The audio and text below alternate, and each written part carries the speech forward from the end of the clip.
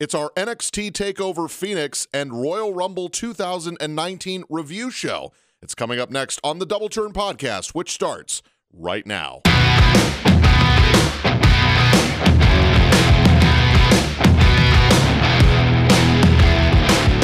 What's going on, everybody? It is quite the pleasure to be here with you this evening. We've got lots in store, of course. Events in the Valley of the Sun are about to close, as WWE is about to close up shop in Phoenix for their grand tour of their second biggest pay-per-view of the year, the Royal Rumble. We also have NXT Takeover Phoenix, which we will be starting with. But first and foremost, this is the Double Turn Podcast. Boss Ross coming at you. J-Man back in the studio with me tonight after a 1-week absence. Glad to have you back on the show, sir. My brother, it feels fantastic to be back. It's been quite a few weeks. I've been gone twice. I lost my voice, and then I had to take care of some family stuff. But I wouldn't miss the review show for the Rumble and for Takeover. I mean, if things happen in the world, you got to miss it. You got to miss it. But we're here, brother, and it's been a fantastic weekend. Let's rock this thing, man. So, I'm telling J-Man that he had to save his voice. Of course, we were both at the Royal Rumble live. Yes, we were. We also had the pleasure of going to Monday Night Raw for that live show. So we'll have our takes from the live show when we do the Thursday podcast, our regular show of the week. We did not have this show on Sunday after the pay-per-view. Long story short, my phone died, and it was late by the time we both got out of there. Yep. So this is the review show for both the Saturday edition of TakeOver Phoenix and the Royal Rumble 2019. So let's just jump right into it. Again, no 3 count, no regular show this week. This is simply a review show. Our regular show will take place on Thursday going forward. So, NXT TakeOver, which took place from Talking Stick Resort Arena on Saturday night. The yellow brand, yes, as I like to call it, the third brand, Triple H's son, daughter, child, if you want to say. It's his little dog. Whatever the case, well, yes. I mean, it was, NXT had a rough ride there for a while, but it's been pretty much the premier brand when it comes to wrestling. Yeah. They had yellow in the nothing. logo. They had nothing short of a great show on Saturday. For those of you that were able to enjoy it, also had access this weekend as well for a 5-match card. NXT, of course, only does 4 of these a year, and this was the first ever in Phoenix, Arizona. 5, actually, because they've been incorporating in NXT Chicago the last 2 years, the weekend of Money in the Bank. Okay, so I stand corrected as on a lot of things on this show. So 5 takeover events a year. Still, it's not 12 no, it's not. or 15 or whatever WWE deems doing. They did 17 back in like 2017 or something like that. It was nuts. That's insane. Yeah. That's not an exaggerated number. That's close to it. I'm sure there was a show, Backlash, that we want to forget, or some other show. Yeah, well, remember, they're not even calling it that. Best in the world, sorry. Exactly. Which we'll get to Best in the World when we go to our Royal Rumble review. I know you're thrilled about that. So, again, we had a 5-match card. We started the night with the War Raiders challenging the Undisputed Era for the NXT Tag Team Championships. And the War Raiders got a pretty cool entrance. They had the Vikings come out on stage. That was a nice little grand entrance for the challengers. Yep. Not a good omen for the champions, because normally when people get special entrances, they win. Yes. So the Undisputed Era came out. It was O'Reilly and Strong, as originally advertised. Apparently, Bobby Fish is still not fully he's not fully cleared to compete. It was a tongue twister for me. It's all good. And even though Adam Cole was not booked on this show, it was just the two of them that came out. Right. So this was about as straight up as a match as you could get. The War Raiders had been coming off a big win with Ricochet and Dunn at War Games. I said this the last time. I believe it was Hansen that had the injury that kind of took them out of the picture and actually took them out of having their initial tag team title match at first. So this was their shot to get the tag team titles. They had cooled off a little bit. They had. It was either their first or second match since Hansen had come back from injury. Well, yeah, and you know what? it's been a little bit crazy because, as you said, Hansen had his injury. Rowe got married to Sarah Logan. So this was kind of a cool down period for the War Raiders. So it was very interesting to see them back at TakeOver for the match. And, brother, you and I got this pick way wrong. So, as I actually forgot to mention before we start, we are keeping score for these pay-per-views. We had a lot of picks for this initial run. Mm-hmm. We had 5 for this show and 9 for the Rumble. That's true. And they added an additional match at the Rumble, which you and I had no idea about. Correct. So when that happens, those will not count. Right. So going forward, that's how we'll do this. We will tally it up as we go. You and I both picked Undisputed Era, and it was the War Raiders picking up the victory here. We have new NXT Tag Team Champions, Hansen and Rowe. Mm-hmm. I don't know if this is something that has been in the works since War Games, if it's something they just decided to do to kind of cool off the Undisputed Era a bit, even though they had kind of cooled off themselves. I don't want to say that they're a bad act by any means, but they've cooled off a little bit. They have substantially. So this does give life into the tag team division. They did lose Heavy Machinery. I don't even know if Heavy Machinery got a tag. No, actually, they did have one tag team title match that they lost. That is correct. That was actually their basically their leaving NXT match. The last week of December, they had their match with the Undisputed Era in a very good match, but they lost. And then didn't Dozovic have like a championship match against Ciampa one week? It sounds right. Sounds about right. Like, I'm almost certain he wrestled Cole, but I don't think it was for the North American title because I don't think Cole was the champion when he wrestled him. No, that is correct. So, but that's Heavy Machinery. The War Raiders, I'll be interested to see where they go. I don't know if that gimmick has a long shelf life. I agree. But in NXT, it's something different. For all we know, the Undisputed Era are just going to get the belts back. Well, I mean, look at it this way. If No Way Jose can get a No Way Jose chant in Phoenix at Chase Field at the Rumble, anything can happen at this point. And yes, I do mean that disrespectfully. Match went 17 minutes. It didn't feel like 17 minutes, which is a good thing in this case. That was a very fast-paced match. Fast-paced. It was good. I have zero complaints about it, and we'll see where they go with the War Raiders. For sure. Congratulations to the War Raiders. They tore...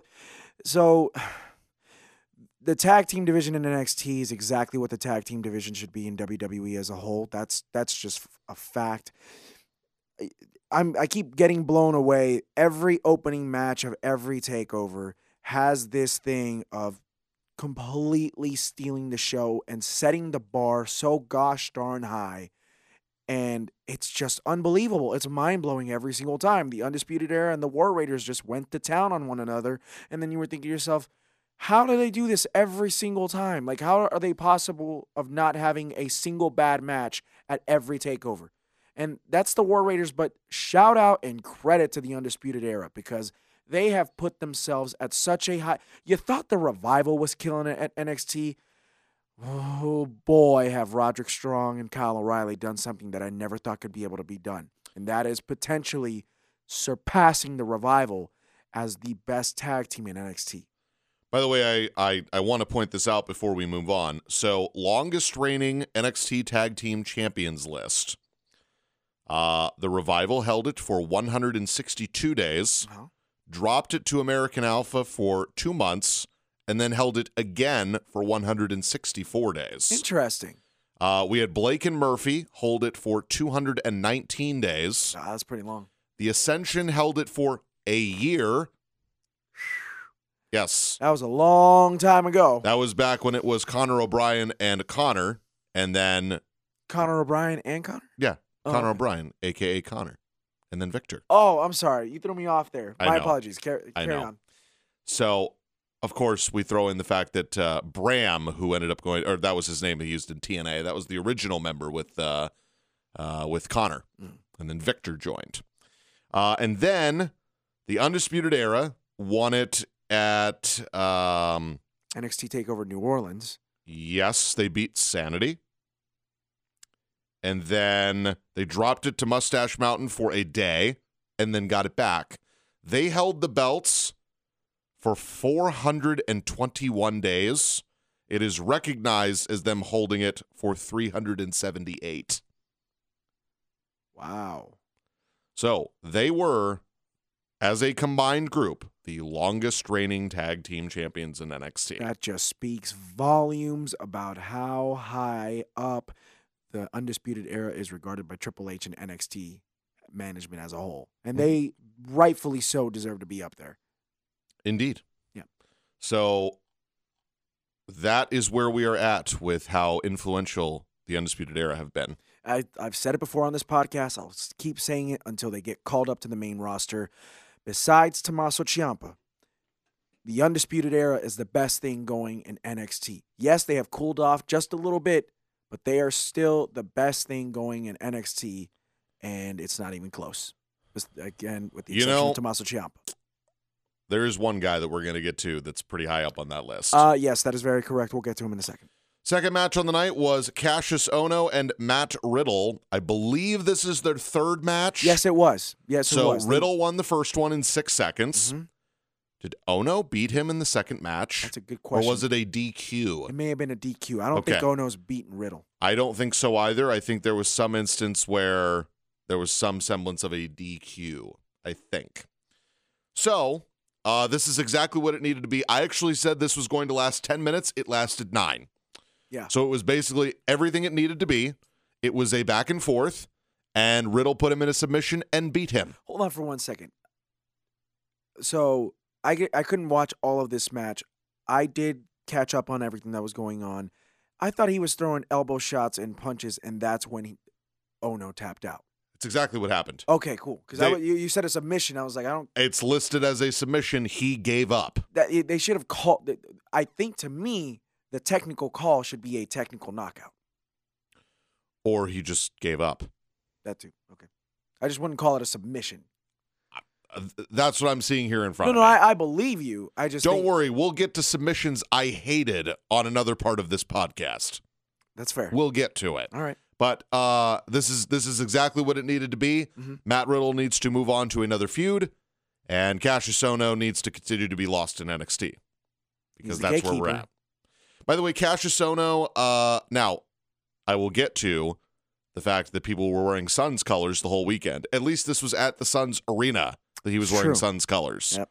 There were people at Chase Field wearing Suns colors. I have no idea why. That's the wrong place to do it. It is what it is. Yeah. So Matt Riddle wins. I don't know what the plan is for WrestleMania weekend.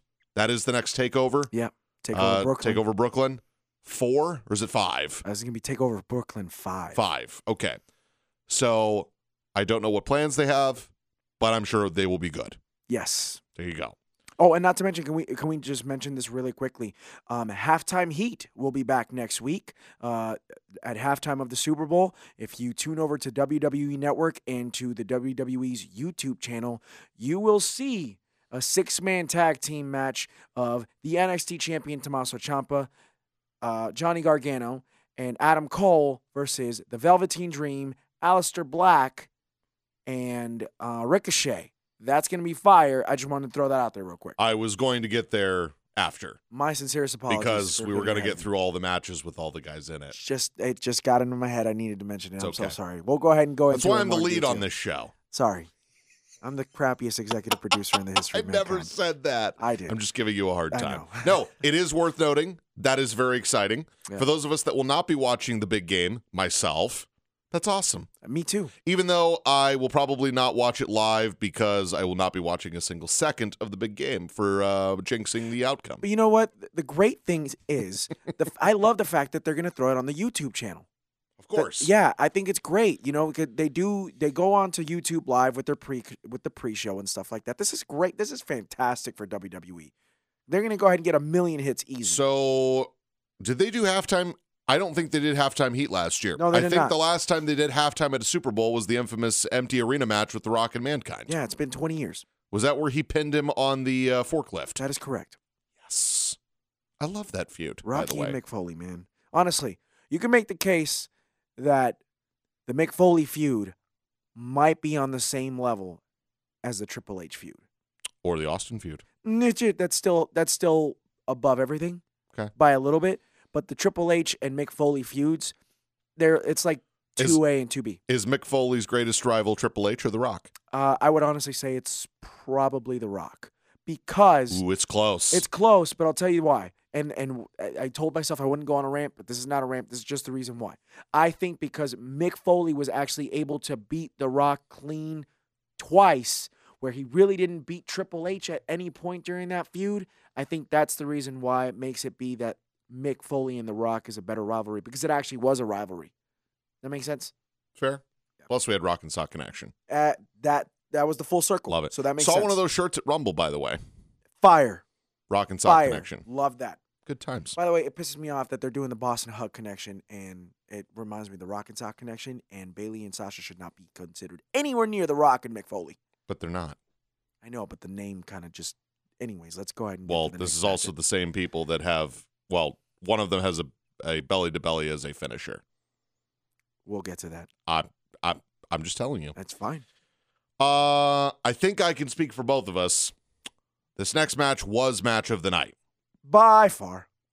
However, I'm not going to say it was match of the weekend. I'm not sure if it was. Well, we'll get there. Yes, I know. Because we also have a lot of programming. And actually, It doesn't count towards match of the week this week on our Thursday show because pay-per-views don't count. They don't. Okay. It was match of this event. For sure. Okay. Ricochet was defending his NXT North American Championship against, at this point, Johnny Failure. Or Johnny Takeover. Well, either way. Johnny Gargano. Yeah. We will have more to say about Johnny Gargano before the end of the show. Yeah.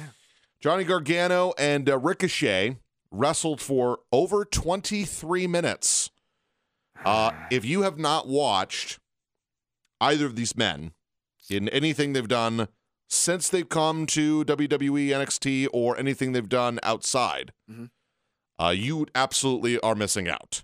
You don't watch wrestling. The actual storytelling in this match, the high flying in this match, the different types of ideas that they had in this match. Go out of your way to watch it. This match was and fire. By the way, for the record, and again, I hate speaking for you, but I will. There were people that thought like you that had zero expectations for this pay-per-view.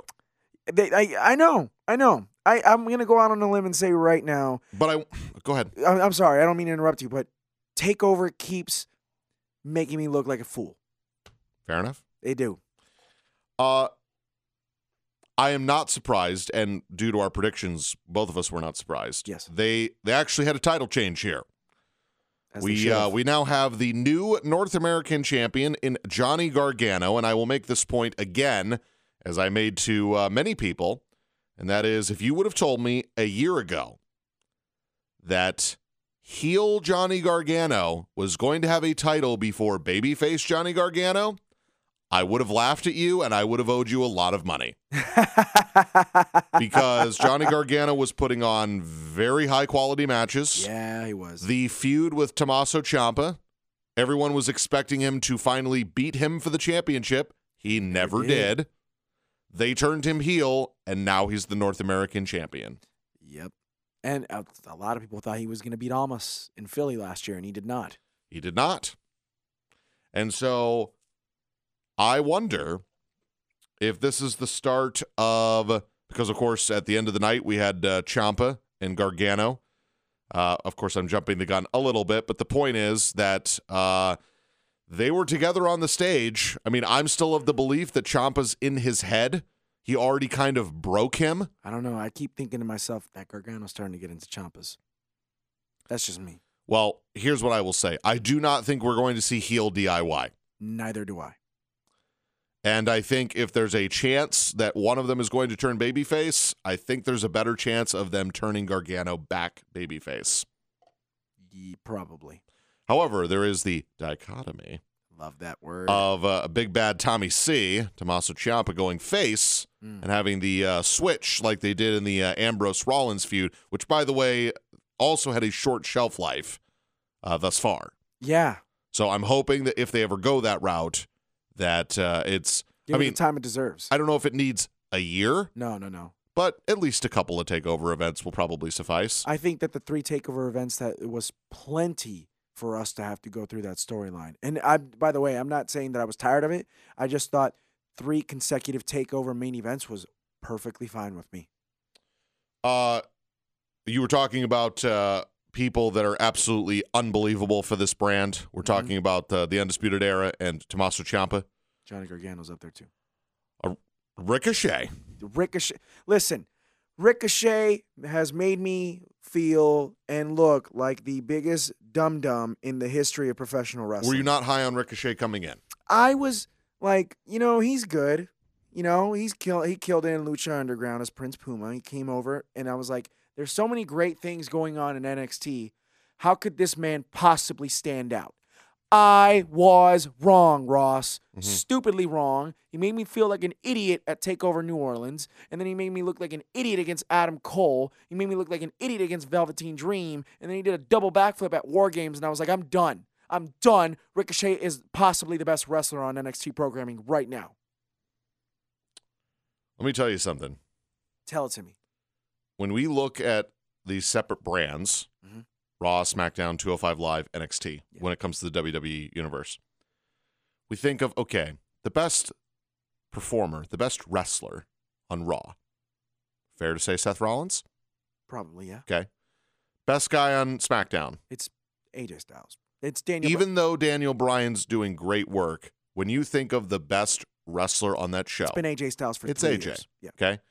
There are arguments to be made for 205 Live. People have different preferences about entertainer and actual best character, best everything. My personal preference is Gulak, but I realize that Buddy Murphy's been on a roll. People do like Cedric Alexander, People and there loved is Mustafa Ali, even though now he's on SmackDown. Now he's on SmackDown, Yeah. right? Exactly. So there's debate there, Yeah. and there is debate on NXT. But for my money, you take a guy that is doing everything. You put him against anybody. And I realize I could say this about a lot of guys.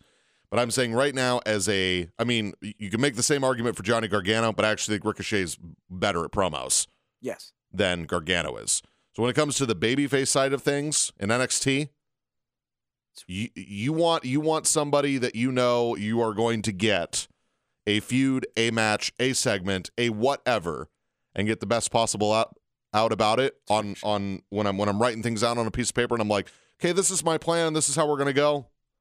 Ricochet is a cornerstone of that. I'm totally with you on that, because if you asked me 7 months ago who the best performer on NXT programming was, I would have told you it's a toss-up between Tommaso Ciampa and Adam Cole.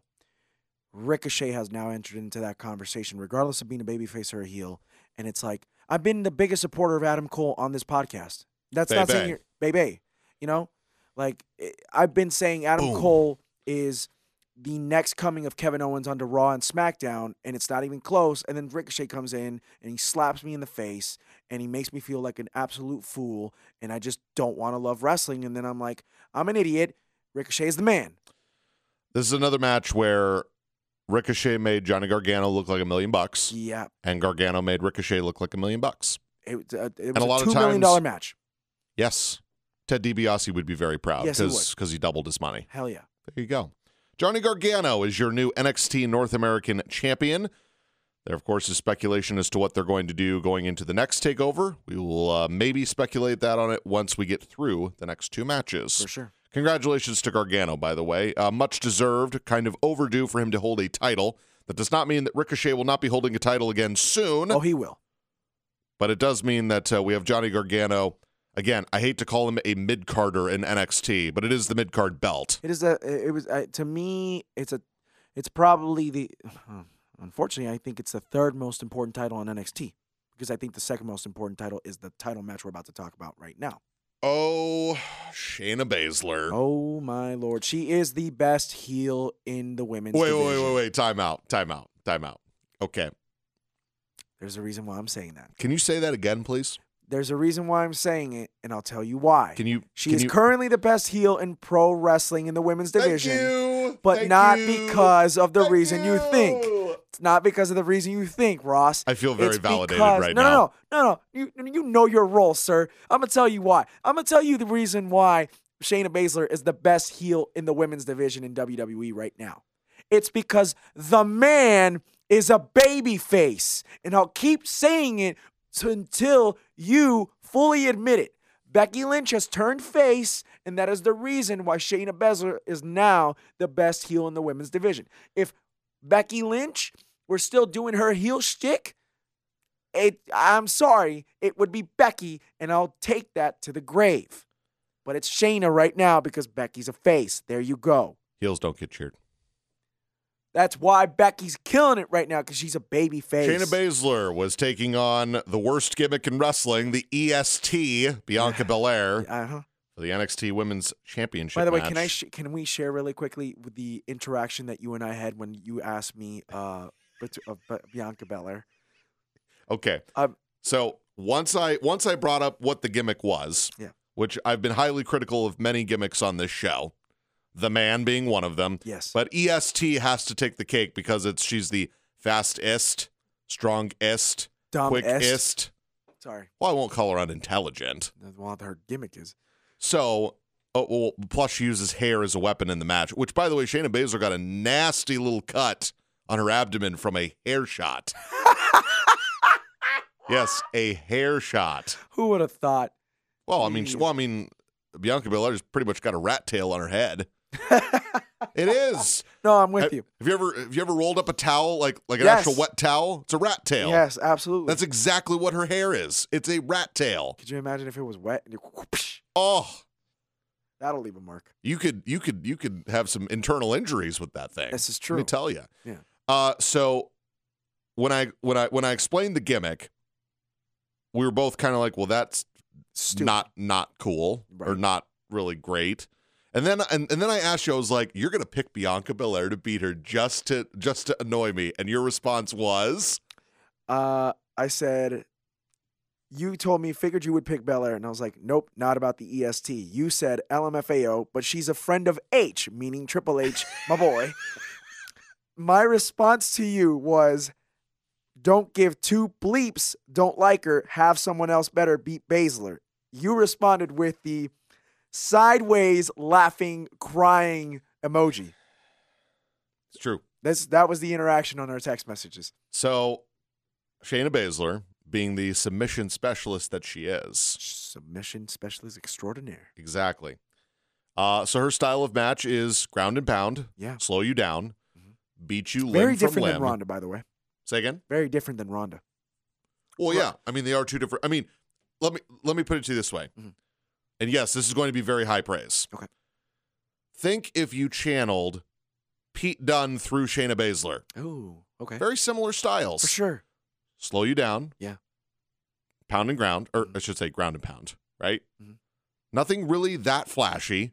Yeah. Take you down limb by limb. Beat the holy hell out of you. Now, Dunn has submissions, but he does have his finishing move. That finishing move But is so sick. It's going to be violent. It's going to be physical. High and impact. you are going to feel like you are severely weakened at the end of that match. That's a great. I love that description. Well done, sir. That's why Shayna. Now, that will make Pete Dunne a great heel when he goes heel again. Right. Because he was a heel to start. Yes, he was. Because in the feud with him and Tyler Bate, he was a heel. Yes, he was. Even though he gets cheered all the time. Yep. I know, and I just got on cheering heels, but the guy's awesome, which is why he's a babyface now. You know who else is freaking awesome? Becky the Man Lynch. We'll get to Becky Lynch. We have lots to talk about with her. Yes, we do. Shayna Baszler, she had the technical submission in this match against Bianca Belair. She made her pass out. She did pass out, which keeps Belair strong. There was an interesting moment in the match where Baszler stepped on Bianca Belair's arm. There was the loud shriek of the "Oh my gosh, you broke my arm!" Of course, it's kayfabe, but that was a cool little illusion kind of thing that they pulled. I think what people need to start appreciating about Shayna Baszler is she's throwback. She's kind of old. She's got an old school vibe to her. She's believable. There you go. That's what it is. So Belair gets her first loss. She passed out. She never tapped out, and she still has not been pinned. Right. So she can use that going forward as to either a rematch on television or something of that nature. Or maybe it could be the rematch to Takeover Brooklyn. I thought it was the right call for her to lose here. Baszler doesn't need to lose the title yet. Correct. And we'll see what they do with Shayna Baszler in keeping her strong on this belt because, and believe it or not, and this is actually hard for me to believe, so she was champion for 133 days when she beat Ember Right. That was basically Ember's way out of the company. Right. She That beat her at was- New Orleans, right? Yes. Okay. So that was in April. Mhm. So Ember's really only been on the main roster for almost a year. It's been 10 months. Right. Yeah. And then Kairi Sane held the belt for 2 months. Yeah. And then Baszler's been champion for 92 days. Baszler's been killing it. She's awesome. She's great. She really is. And you know what? She had to really get people to buy in. Yeah, and I 'cause hope everybody else. people have had her finally figured out. I think that at this point where she is in her career, in her young career, I think people have finally been able to separate her away from Ronda because they came in. It was Ronda and her friends. Now It's Ronda, Shayna, and Ronda and Shayna's friends. Well, and on TV, it's Ronda, Shayna, and Shayna's friends. Yeah, exactly. I say Ronda and Shayna's friends, but you know, Mhm. again, they're with Shayna and NXT and whatnot. First of all, second of all, Shayna and the other two horsewomen are actually heels. Ronda's right now a face, right now. But yeah, so it's just interesting. But you know, it's great to see Shayna being able to go ahead and get out of the shadow of Ronda.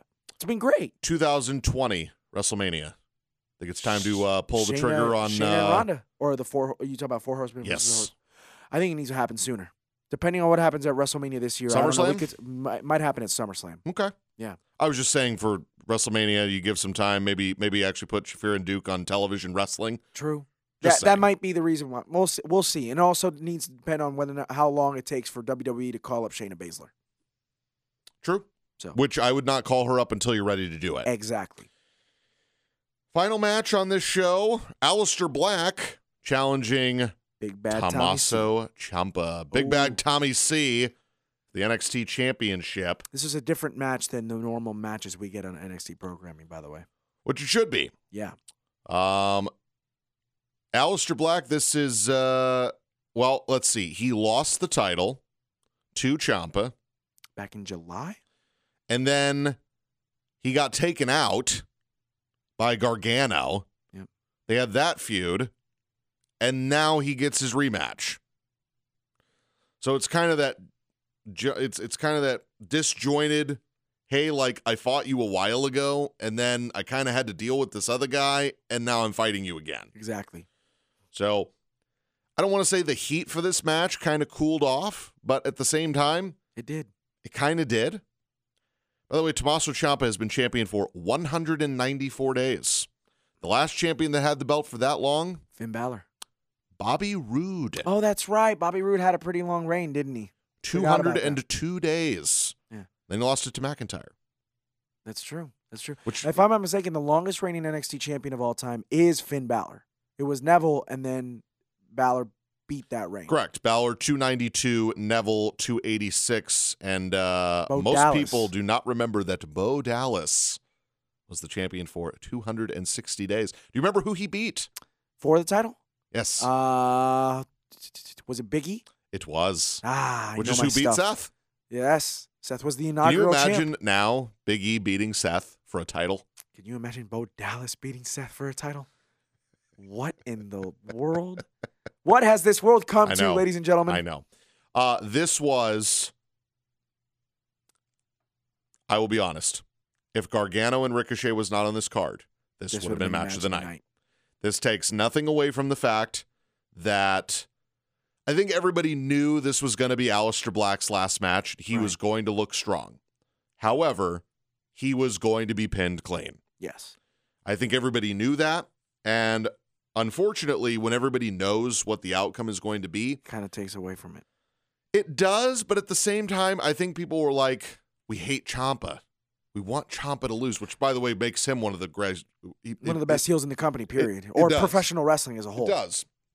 When you have somebody that you respect, but you still hate, Right. especially for that year, he just broke down Gargano. He made Gargano's life an absolute living hell. It's true. And so I believe Ciampa hit 4 fairy tale endings. That sounds about right. So He did Black not hit kicked out of 3 of them. Yes, he did. And he did not hit Project Ciampa. He did not. And did Black hit Black Mass once? I think it was twice. I thought the second time his leg gave out. Yeah, I think he still did. He connect though? I don't think he connected on the second one. I I know he right. hit it once. Yes. And Ciampa kicked out. Right. And I think the second one, his leg gave out, and then I think Fairy Tale Ending 4 happened, and Ciampa won. Right. End of the match saw Ciampa going up the ramp. Gargano joined him on the stage. Staring at that NXT title. Velveteen Dream, who had been kind of walking around the crowd with two ladies the whole night. I called him Velveteen Caddy because of his pants. They were awful. I don't know what hat that was, and it was a turtleneck. Yep. But it's Velveteen. Apparently people love that. Right. So he came out, kind of yelled at Gargano and Ciampa, and then Cole came out. Adam Cole came out. Big pop, by the way. Huge pop for Adam Cole. And then Aleister Black came up. Aleister Black came back out, and then Ricochet, baby. Came out. Oh, dude, that was crazy stuff. So what the J-Man mentioned earlier, I will mention again. We have a 6-man tag team match at Halftime Heat during the big game this weekend. Now, my question is, are they going to do this in front of the crowd in Full Sail? I would imagine so. I don't want this to go ahead and be not in front of a crowd because I need this to be in front of a crowd. Oh, come on. You know you want an empty arena match. I'm not about Especially that with Strom as the referee. Wait, he's WWE. Sweet. What is it? John Cone, Agent Strom from Saw. It'll change your life forever. I'm just saying. Nicholas, where you at, bro? Exactly. You can't unsee it. That's all I'm saying. Thanks a lot, John Cone. I saw you tonight. You fixed your hair 12 times in 3 matches. Less gel. Anyway, the refs have a hard job as it is. I'm just here. So that sets up the 6-man match of the 6 individuals I just said, which is Gargano, Ciampa, and Cole against Dream, Black, and Ricochet. So that was a great way to end NXT TakeOver Phoenix. It is in the books. And by the way, we'll make our pick for that match on Thursday because, Super Bowl 53 is this upcoming weekend. So I guess we'll make that pick on Thursday. So we both picked Riddle, Gargano, Baszler, and Ciampa. We both missed the War Raiders, so 4 out of 5 for both of us. Hey, that makes us pretty smart gentlemen. So far. For sure. Royal Rumble 2019 from Chase Field. With an attendance of 48,193 people, which I would attest. Lies. But there was definitely 40. I would definitely say there was 40K. We were both there live. I was in the 200 section. J-Man was in the 300 section. Yep, I had a really good view of the ring. So even though there was a pillar in our way, we were right above where the stage was. Nice. I did have my doubts about them hiding the fact that these people were coming out from a dugout. I actually thought it looked pretty cool. It did. Obviously, you could see the railing from one of the dugouts, so you could absolutely tell that it was. But everything else about it did not scream dugout. No, and you know what I loved about it? It was still a pretty long entranceway to the ring itself, so people were able to go ahead and really sprint down. And second of all, it was level grounded, so people weren't running down a ramp. Yes. And the reason why I bring that up is I always get afraid of people actually falling. Not in the funny way of Titus O'Neil. I just don't want somebody running towards the ring and all of a sudden tripping and then tearing an ACL. Sure. That's the last thing we need. There was no WrestleMania sign, so they had to put one on a graphic on the board in center field or in left center field, whatever you want to call it, in Chase Field. Center. So they put that at the end of each Rumble. They put the graphic up, so the competitors pointed at a graphic. Yep. When we talk about Raw, there was an actual WrestleMania sign tonight, so I don't know if they just couldn't rig it at Chase Field, which I think it was very just possible. Logistics, like you said. It was just not a really feasible way of placing it. However, I would have thought to have put it like not in left field, but in the bleachers. Well, remember they also have to have it for the hard camera. That's a good point. Oh man, see, this is why you're a freaking genius. So I mean, I get it, but yeah. Chase Field, I still stand by my stance of I believe this is the first major pay-per-view in a baseball stadium since WrestleMania 19. To go ahead and back up your statement, I looked it up. You are absolutely correct because they haven't held anything in Skydome, and everything else has been football stadiums basically ever since.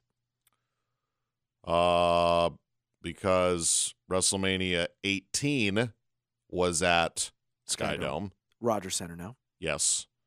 And 19 was held at Safeco Field, which is where the Mariners still play. That is in correct. Seattle. So 20 was at the Garden, 21 was at Staples, 22 was at Allstate in Chicago, 23 was at Ford Field, 24 at the Citrus Bowl, 25 in Houston at Reliant, 26 here in Glendale. At 27 University of Atlanta, 28 Miami, 29 Jersey, 30 30 at the Superdome. 31 San Francisco. Oh, I'm sorry, Santa Clara. 32 Dallas. Yep. 33 was at the Citrus Bowl again. 34 back at the Superdome. And then we're Jersey. back in Jersey this year. So it's all been football stadiums. I can't believe we just named all of those places. We're Indeed. freaking geniuses. Pay us, WWE. And that's all I got to say about that.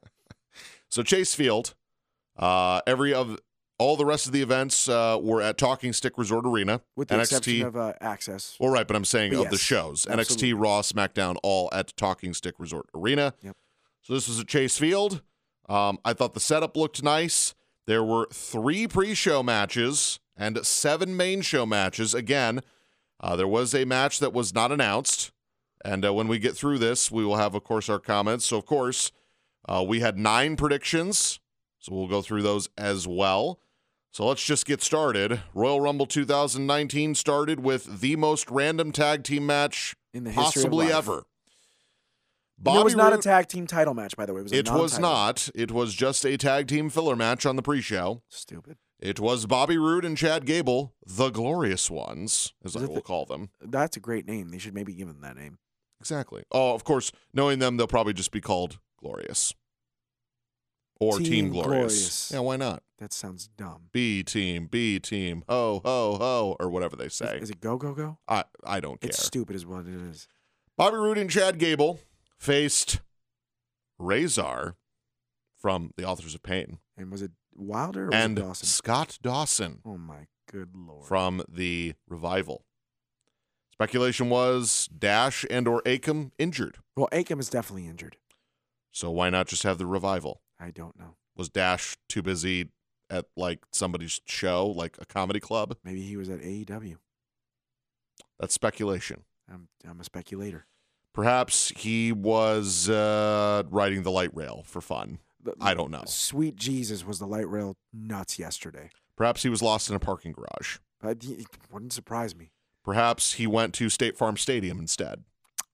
All the way in Glendale. That makes sense. Yes. Maybe he was stuck in his hotel room and just Perhaps- didn't want to come to the arena. to the Perhaps he stadium. went to the arena where the Coyotes play.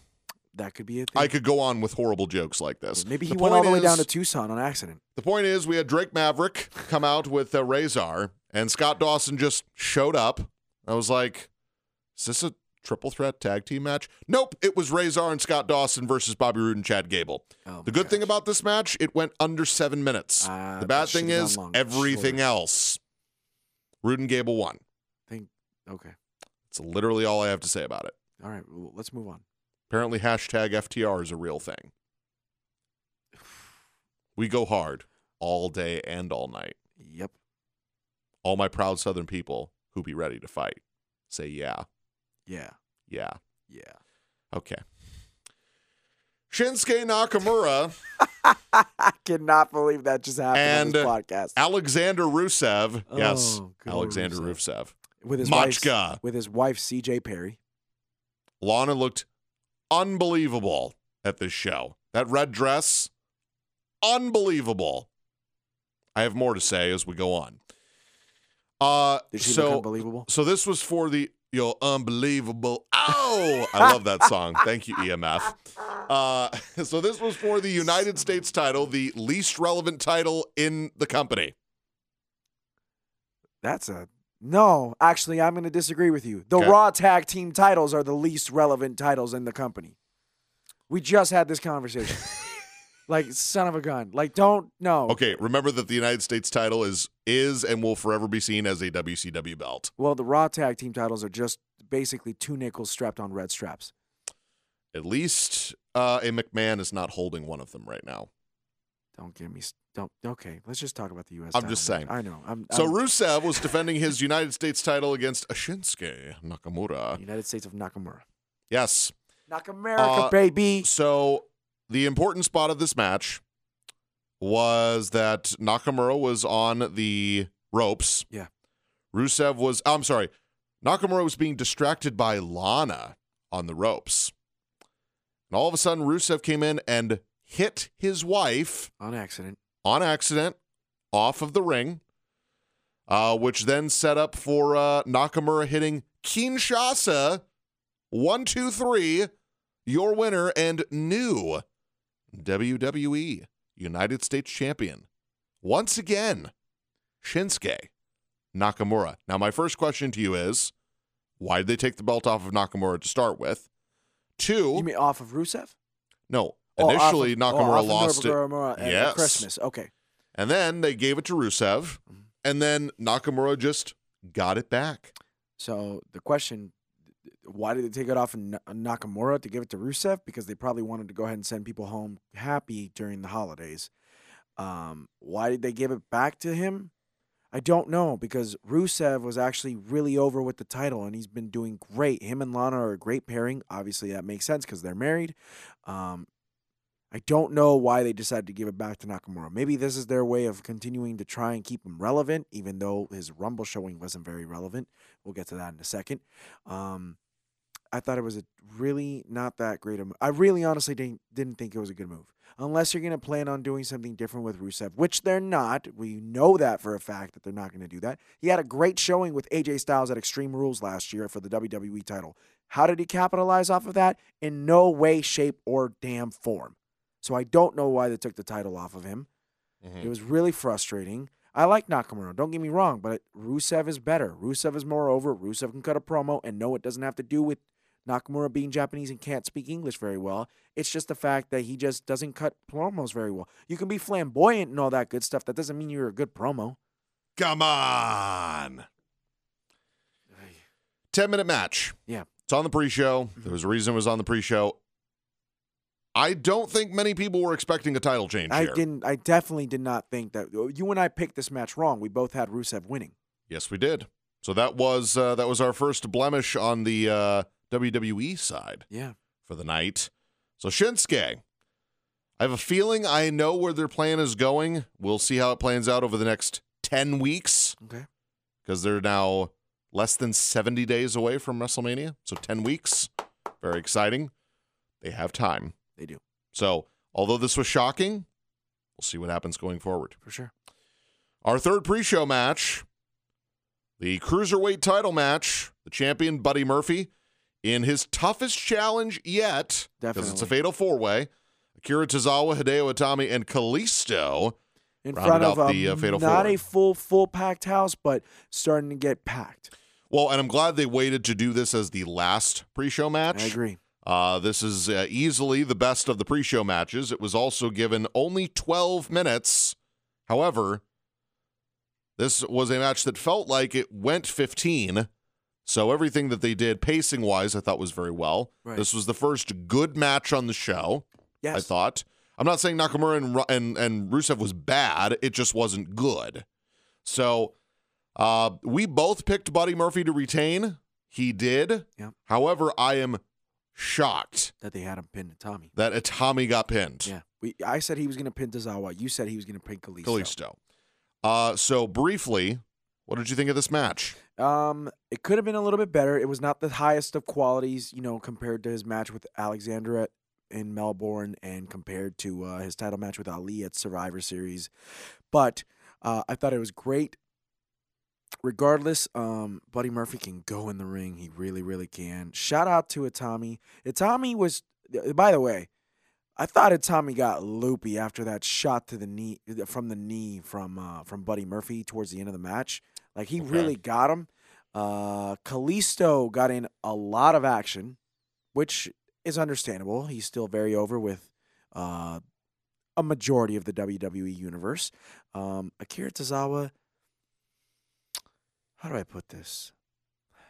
He's a good wrestler, but he's actually a very good wrestler. He's a very good wrestler, but there's just something about his personality, not his personality, but just his character is just not.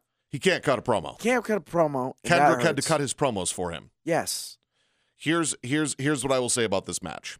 I think everybody was waiting for Murphy to win. Right. That, to me, did not take away from the fact that this was easily one of the highest energy matches of the night. Oh, yeah, by far. I think people needed this pickup to get, everybody's piling in. You want to see a good match to start. So to me, this felt like an opener. Even though it was the closing of the pre-show, and even though the opener was good, this was a solid open to the show. Again, had this been on the main card, it would have felt right at home. And again, on this pre-show, it was fine. It did exactly what it needed to do. Everybody got cool stuff in. Everybody looked strong. Yep. Okay, even though Tommy got pinned, He right? looked very strong. You still had He Kalisto. he almost hit the go to sleep in the match, actually. Kalisto looked comfortable. Yep. Tozawa looked comfortable. Tommy looked like he belonged, and Buddy Murphy proved that he took on all challengers. For sure. And he proved that he's probably the best cruiserweight in the entire division right now. Perfect. Which makes sense because he's a champ. There it is. So Buddy Murphy is still your cruiserweight champion. We were 1 for 1. I'm sorry, 1 for 2. Yes, because we can't count the first match. Right. This card started with Asuka and Becky Lynch for the SmackDown Women's title. That was an omen of things to come. However, Yes. I will say without question, which, by the way, outside of the 2 Rumbles and the Bryan AJ Styles match, this was the longest match on the card. It was. At 17 minutes. And it deserved every minute of it. Now, here's what I will tell you. I will be fair and say the first half of this match It was a little slow. was not only slow, it was getting to the point where I was like, okay, they're going to cut this time because they want to make sure other things have time. Yeah. Now, luckily, the back half of the match was some of the best wrestling on the entire card. Oh, definitely. That neck breaker off of the ring apron to the floor was sick. Becky hit a Bexploder onto the barricade. That was sick. All of the combinations and trading of submission holds and rolling out and getting pinfalls. Yeah. I mean, for anybody that has been down since WrestleMania when she lost to Charlotte, which better be back by the up. way, is perfectly warranted because she has literally just become another member of the roster since that happened. James Ellsworth made her become another member of the roster. So WrestleMania that was what, a year ago? Almost a year ago. So it took them a year to figure out that, I don't know, Asuka's really good in the ring. What a shocker. What a concept. Oh my gosh. Now, I'll still defend the fact that they wanted to put over the fact that Carmella was beating Charlotte and Asuka and making Carmella actually fit in that roster. Which is perfectly fine. That's fine. So for those of you that were down on Asuka, welcome back.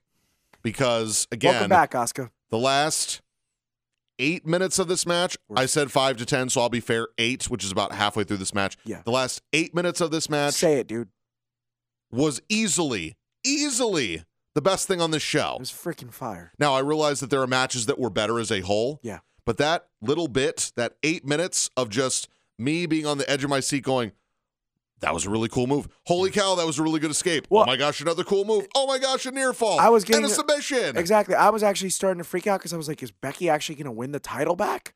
Because if she wins the title back, then how does that make her have a match with Ronda at WrestleMania? You know? And then Asuka just made her tap out. Which, okay, so you and I both called Asuka beating Becky. Yes.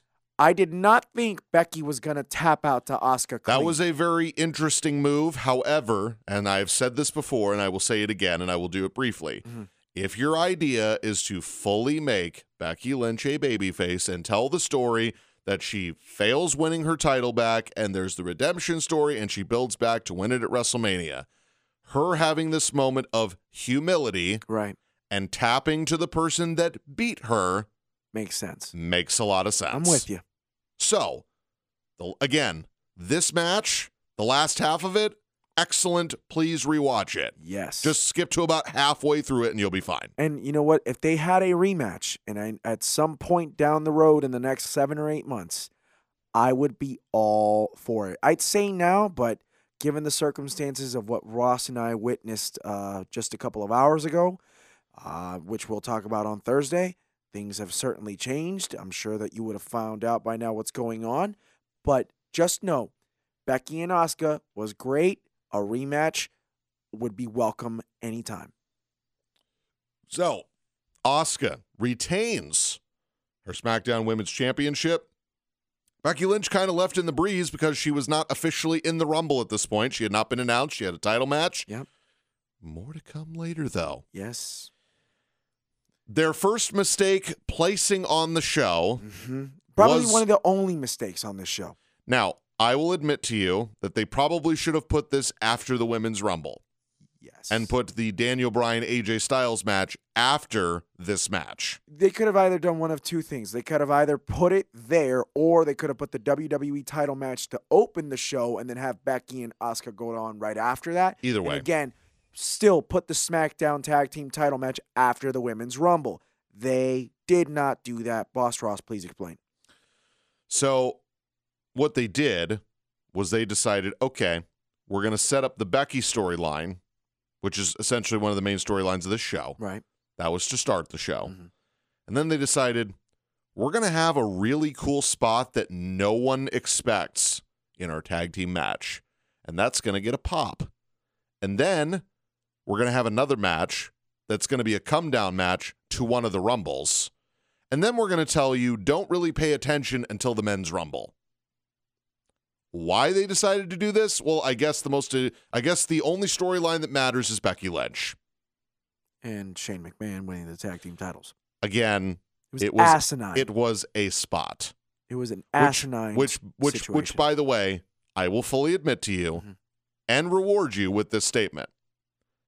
It was a really cool spot. It was unexpected, and it did get a huge pop. It did, yeah. If you're talking about the shooting star press, the match then I'm yes. talking about is The Bar, Sheamus and Cesaro defending their SmackDown Tag Team Championships against the team I will like to call Shane O'Miz. Or the best in the world. Or the best in the world. The Miz and Shane McMahon challenging for the SmackDown Tag Team Championships. I knew this was a bad omen for The Bar. As I had said ad nauseum, they have already lost... they had lost to Braun Strowman and a 10-year-old, but really Braun Strowman. So I guess that's not too bad, but it is a 10-year-old. They literally could have had anybody. Talking to you, Strom. It was your kid. I'm just saying. John Cone.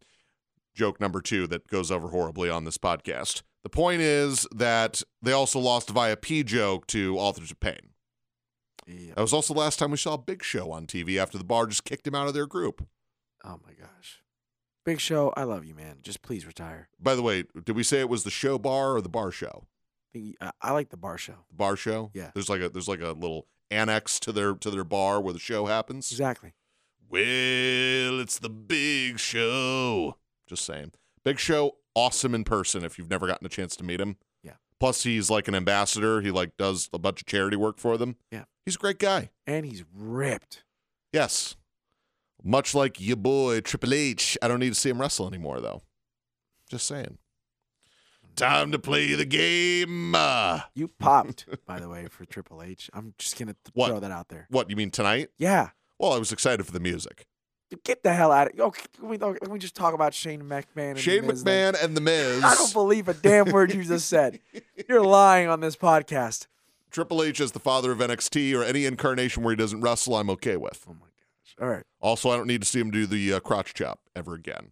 Also, I'm upset that he got hurt at a show that doesn't matter because now I can't see him wrestle Batista. And, of course, get his win back because he's on his Hogan win tour now. Getting all his wins back.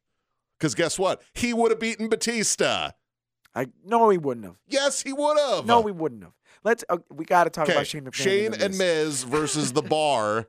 I'm going through this quickly because there was literally one good thing about it. There was a shooting star press that ended the match. Yep. I will sit here and tell you, Shane McMahon won the titles. The Miz barely did anything.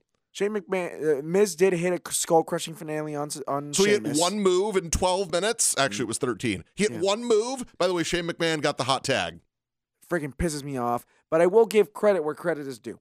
The Bar made them look good? Yes. Well, okay, I'll give credit to two things. Yes, one, The Bar made them look like the greatest tag team in the history of life. Best in the world. Yeah. Second of all, Shane McMahon does a really good shooting star press.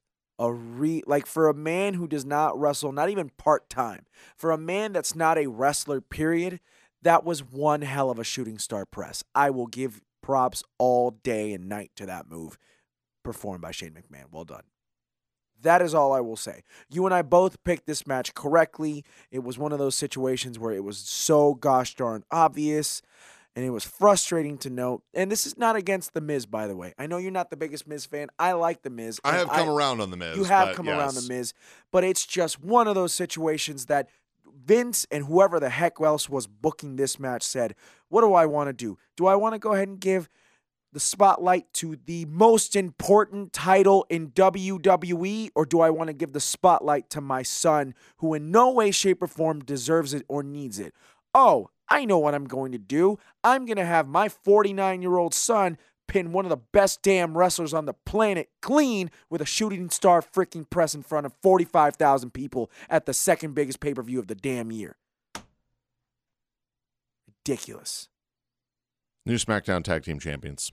The best They in the celebrated world. with the Miz's dad. That was beautiful. After them. Actually, pre-match and post-match. It was beautiful. I will admit that. Cesaro was pinned by Shane McMahon. Unbelievable. Match of the night, obviously. Just kidding. Let's talk about what was great, though, please. Oh, okay. So here's something that I do love about this podcast when we actually have dissenting opinions. I hated the next match. I thought it was boring. Hold on. Ronda and Sasha. Oh, that's right. Ronda and Sasha was before the Rumble. Ronda Sorry, and I Sasha. thought we were going right to you. Hold on for 1 second. What did you just say to me? Say that. Repeat that one more time. Ronda and Sasha was not a good match. You were out of your gosh darn mind. Here's why. Explain, Okay. please. Sasha Banks has a very Weird, she doesn't wild work, style. She doesn't work lucha. Yeah. But she works that style where I feel like if she was like 50 pounds heavier and 6 inches taller, she could do this. But she's not. The She's actually problem one of the is- smaller women wrestlers. She's one of the smallest wrestlers on the roster, period. The problem is she's like barely taller and bigger than Zelina Vega, and she's trying to wrestle like she's hanging with Charlotte Flair all the time, who's a monster in this division. Charlotte Flair, I've said this before on this podcast, I'll say it till the day I die. She's the best wrestler in the division, with the possible exception of Becky Lynch. The Bexploder. Yeah. By the way, that's an awesome nickname, the Bexploder. Sure Even is. though it's the name of a move. Better than the Arsonist, which I still leave for Seth Rollins. Burn it down. He's the Arsonist. Not the Architect, the Arsonist. Just saying. So, here's why I didn't like this match. Okay, go ahead. First of all, you have to kind of be safe with somebody who's a little reckless. I didn't say Sasha was unsafe. Right. I said The way she sells. out of anybody Ronda has faced, easily the clunkiest to work with that Is she's Sasha. faced. Maybe other than Nia, but again, Nia's bigger, so there's different challenges that come with bigger rather than much smaller. I think it's harder to work with somebody smaller because, you could try and talk. So, Natty, let's use Natty for an example. The match that they had on the Christmas Eve episode of Monday Night Raw a few weeks back. Natty is the perfect size to work with Ronda because Ronda can throw her, and because of Natty's size, it looks believable, but at the same time, Natty can do things safely because she's got the meat to back it all up where she can take the impact, right? Mm-hmm. Sasha Banks, I can't reiterate this enough. She is one of the smallest wrestlers in the women's division, period. She is more petite than she's taller than Alexa Bliss, but she's more petite than Alexa Bliss. The only person who is smaller than her in the actual division is Zelina Vega, and it's not even close. And the way that she throws herself and the way that she sells, she tries to sell like Dolph Ziggler, except Dolph Ziggler is 6'2" and 220. Ronda comes from the UFC. Yeah. You know I'm big on believability. It makes it too believable because it looks like she's dying every single time. The way Sasha sells, okay, some of the moves that she does, some of the things that happened in that match, I'll admit, it was the match I got up to use the restroom. Ooh, wow. Now, part of that is because probably a Rumble was coming up soon, so I Yeah. wanted to make sure I didn't miss that. Right. But this match just didn't have a whole lot of substance to me. There was one moment in the match where I actually thought Sasha had a wardrobe malfunction, and then I realized it was a spot where she choked, where she had the part of her outfit around Her armband, yeah. Yes. But it looked like a wardrobe malfunction, which, by Speaking the of way, her, we had Becky Lynch, yeah. wardrobe malfunctions later. Earlier, actually. I think it was in the Asuka match Oh, itself. yeah, because apparently there was something where they just took it off the screen, and I didn't even see it, so Yeah, it's not that I don't couldn't believe see it you. either. But They cut off the feed. we actually and the almost had sound. one in this match, too. Actually, we almost had two in this match. I thought the Sasha one was, and then Ronda came very close. Yeah. So, to me, this was just a match that existed, and on this pay-per-view, I downgrade it because of that. Okay, well, I'm going to disagree with you because I actually enjoyed this match because it was so different than Becky and Asuka, even though it was incredibly physical, but it was a different story. This was just, to me, it looked like Ronda and Sasha were wanting to beat the hell out of each other, and it was great to see where there was a lot of back and forth between Becky and Asuka, whereas opposed to Ronda and Sasha, they were just throwing each other like rag dolls, like all over the ring, and it was really cool to watch. It was a different story. It was different physicality. Sasha came really, really, really, really close to making Ronda tap out to the bank statement. And for a few minutes, almost made you believe like Sasha was going to be the one to pull this off. It was great to see Ronda pin Sasha Banks as opposed to make her tap out to the armbar. I liked it. Was it better than Becky versus Asuka? No. Was it good? Yes. You could make the case that every single match Ronda has had on this main roster has been great. You can, and this was up there. This was not Becky versus. I keep saying Becky. I'm sorry. This was not Ronda Charlotte, but I would say that it was better than Ronda and Alexa, and I would honestly say that it was better than Ronda and Nia, and that's saying a lot because people may not be aware of this, but let's be honest, people. Ronda and Nia had two very good matches. It just didn't move the needle for me. It's it was fine. Now, we'll get to another match that I was absolutely loving that people were kind of dead for. And again, we'll get to it. But for me, this was, okay, I had just seen a shooting star press from a 50-year-old. Mm-hmm. I had just seen a match where Becky Lynch tapped out clean. Right. And I had just seen a good cruiserweight match. Right. So to me, this was a letdown. Now, I realize that the tag match was not good, but it was like, I just saw a really unique spot. A spot because nobody does the shooting star press. And the Ronda Sasha match just existed. See, here's the thing. That's where I'm going to tell you. And you might think I'm crazy, but I thought that Ronda versus Sasha was better than the cruiserweight title match. To me, that's fair. And and we're going to have differing opinions. And you just said that's what you love about this podcast when you and I don't agree. Right. I liked Ronda versus Sasha a lot more. And I didn't. Yeah, it's all good. By the way, we both picked The Miz and Shane McMahon. I know you said that before, and we both picked Ronda. We did. So far, our only blemish was Nakamura winning the United States title, and that was probably a shock finish for a lot of people. Yeah. So, the longest match on the card, the women's 30-woman Royal Rumble match, the second ever, an hour and 12 minutes. That's long. Yes. It didn't feel like super long, though. No, it didn't. No, it was However, really well I will paced. tell you, the men's Rumble, which went 57 minutes, felt every minute of it. Yes, it did. So, which just means that I'm going to be completely honest with you. As you said, this year's Women's Royal Rumble was better than the men's. This year's Women's Royal Rumble was better than last year's. For sure. The men's... Okay, here's another thing I will say, and of course we'll get to the men's Rumble. Yeah. I think they've gotten the Rumble right 2 years in a row. They're very good to see that. I am not saying the men's Rumble this year was bad. I think after a while it came down to, okay, it's going to be one of a couple of people, which guess what? Pretty much every Rumble, even though it's so unpredictable, right, we kind of know after we get to around the 25 mark, okay, it's down to like one of these three people. Yeah. Which happened again this year, which guess what? Predictability I'm fine with to a certain extent. Right. Tell me something's going to happen and then deliver. Exactly. So we had Lacey Evans and Natalya start. Yes. So Lacey Evans cuts a promo. Shows a lot of faith in WWE. I don't know if she forgot a line or if they prematurely cut her mic off, but her promo just ended abruptly. Mm-hmm. And then they just cut to Natalya's music. Lacey Evans got almost a half hour in her first match on the main roster. Boy, oh boy. And outside of the first 2 minutes where she kind of was a little sluggish, maybe the she was butterflies, There was a failed kip up. Other than that, she looked great. She did. And by the way, credit. Okay, so Natalya was the Iron Woman in this match. 56 minutes and 1 second. Yeah. Second on that list was Ember Moon, who went 52 minutes. Oh, that's right. And 23 and seconds. Then Charlotte right after that. And Charlotte just crossed the 50-minute mark.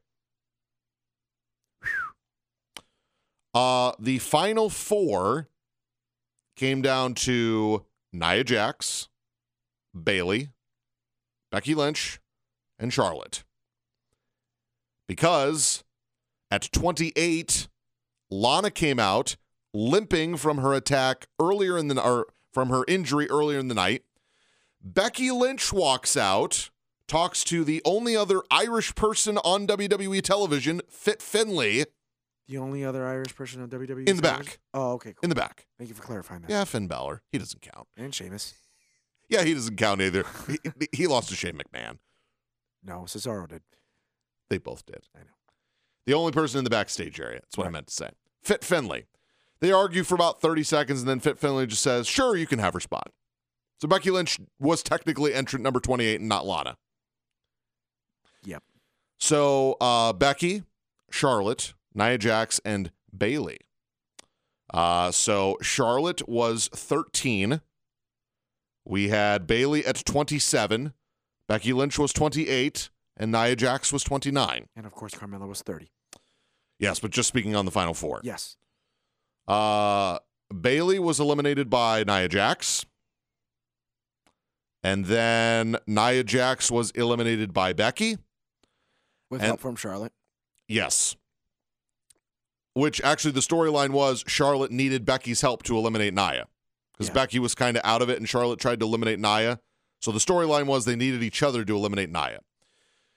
So it was those two. It's the two everybody wanted at the end because it's those two. Right. Charlotte attacks Becky on the outside. Becky sells her knee. She barely got back into the ring. And then we had a nice little struggle between the two of them. I believe Charlotte missed, what was it, a big boot? Yeah, and then she went over the ring. She went over the ring. Becky hit her with a clothesline. And Charlotte just kind of collapsed to the floor. And then Becky shoved her right off with a foot. And both feet hit the floor. Your winner of the 2019 Women's Royal Rumble, the man, Becky Lynch. Okay, two things, which is all within the same thing. The pop that Becky Lynch got when she walked out, when Lana was struggling to get back up, was... This is not an exaggeration, guys. Ross and I were there. It was freaking deafening. It was loud in there when Becky came out. People wanted Becky in this match. Carmella was already in at 30, and we were like, what is going on?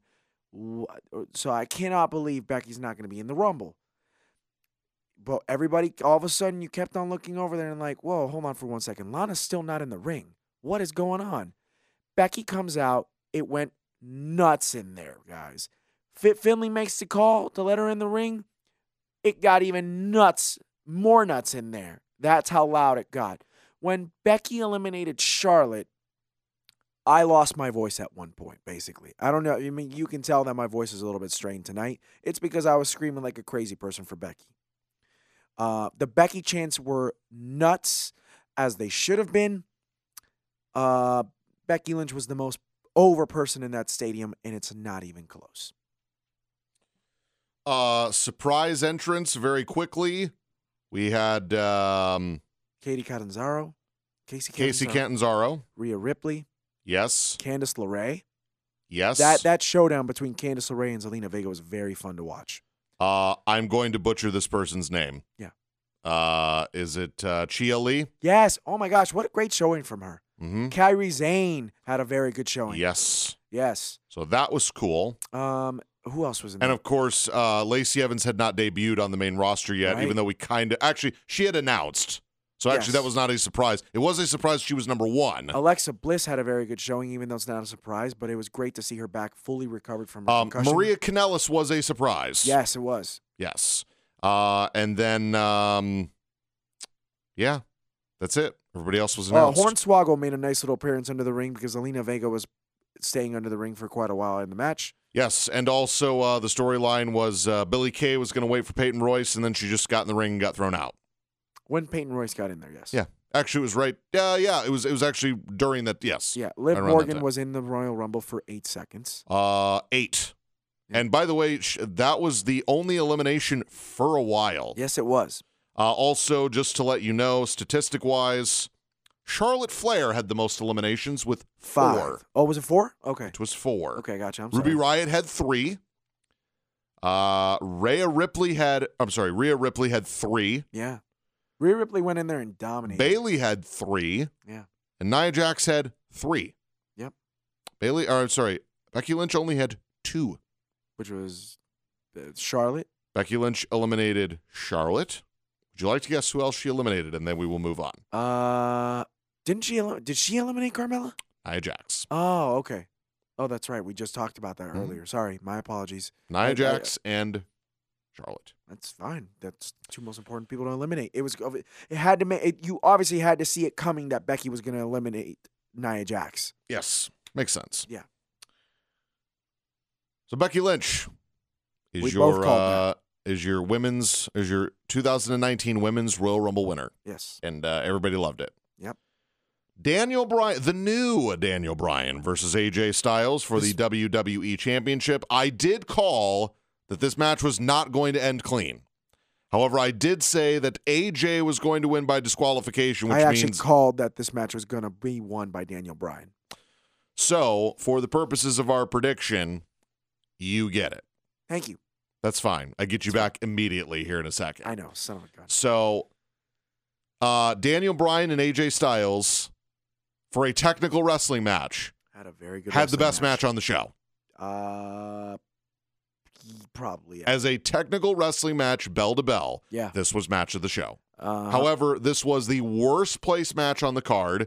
It came after a huge Becky Lynch win, and the last thing people wanted to see was a wrestling match, which is sad because these two are great and they can feud till the end of time. I was very upset about this match because I went to the restroom at the beginning of this match. I was waiting in line. I was waiting in line and I heard, they don't want none. They don't want none. I was like telling people, guys. Yeah. I was like, guys, please hurry up and urinate so I can go ahead and catch AJ Styles and Daniel Bryan. Please. Thank you. I get to my seat and Chase Field is crickets.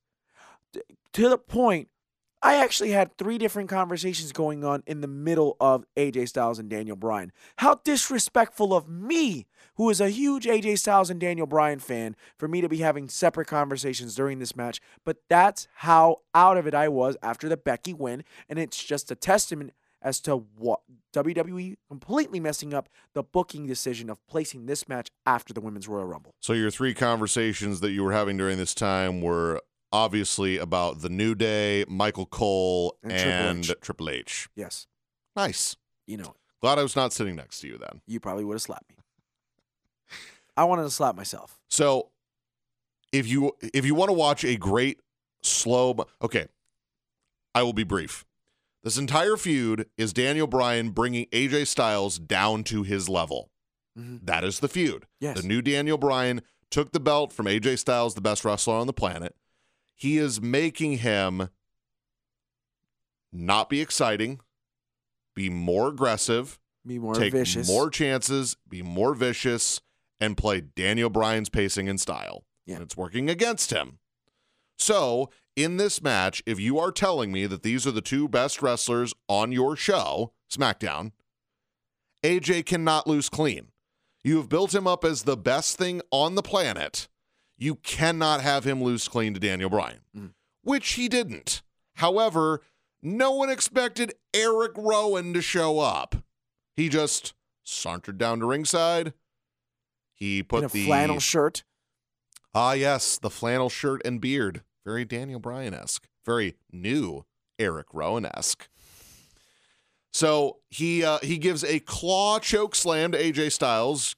Comes out of the ring. Daniel Bryan crawls over for the 1, 2, 3. Yep. Your winner, and still your WWE champion, the new Daniel Bryan. So, What does this mean going forward? It means that I would think, for the time being, that this feud is over. Unfortunately. However, I have a bad feeling we're going to get an AJ Styles, Eric Rowan match on television. And I guarantee you, AJ Styles is going to make Eric Rowan look like the best giant on the roster. Now, I will be fair. We have not seen Eric Rowan in a singles match in quite some time. Yeah. In fact, I want to believe the last one was involving him in the Bludgeon Brothers, because I believe they had singles matches when they were feuding with the Usos. Oh, okay. And didn't they have singles matches? Possibly with the New Day as well. Yeah. However, before that, I'm going to say WrestleMania 32 against The Rock. Yep. In a 6-second match. Listen, Eric Rowan is not Luke Harper. Correct. That's just However, fact. for this gimmick, I actually like it. That's fine. It gives Daniel Bryan a heavy. Yeah. It gives Eric Rowan something to do. It advances the storyline of Daniel Bryan's getting followers. Yeah. To his cause. I like it. A 6'11" vegan. Why not? Okay.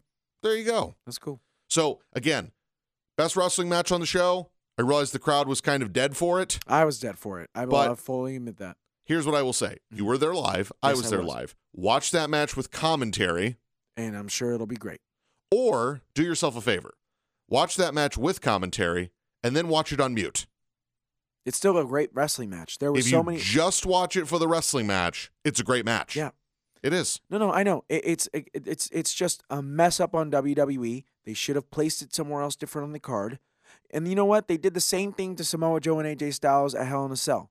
They put it right after that barn burner of a tag team match between Dolph Ziggler and Drew McIntyre versus Seth Rollins and Dean Ambrose.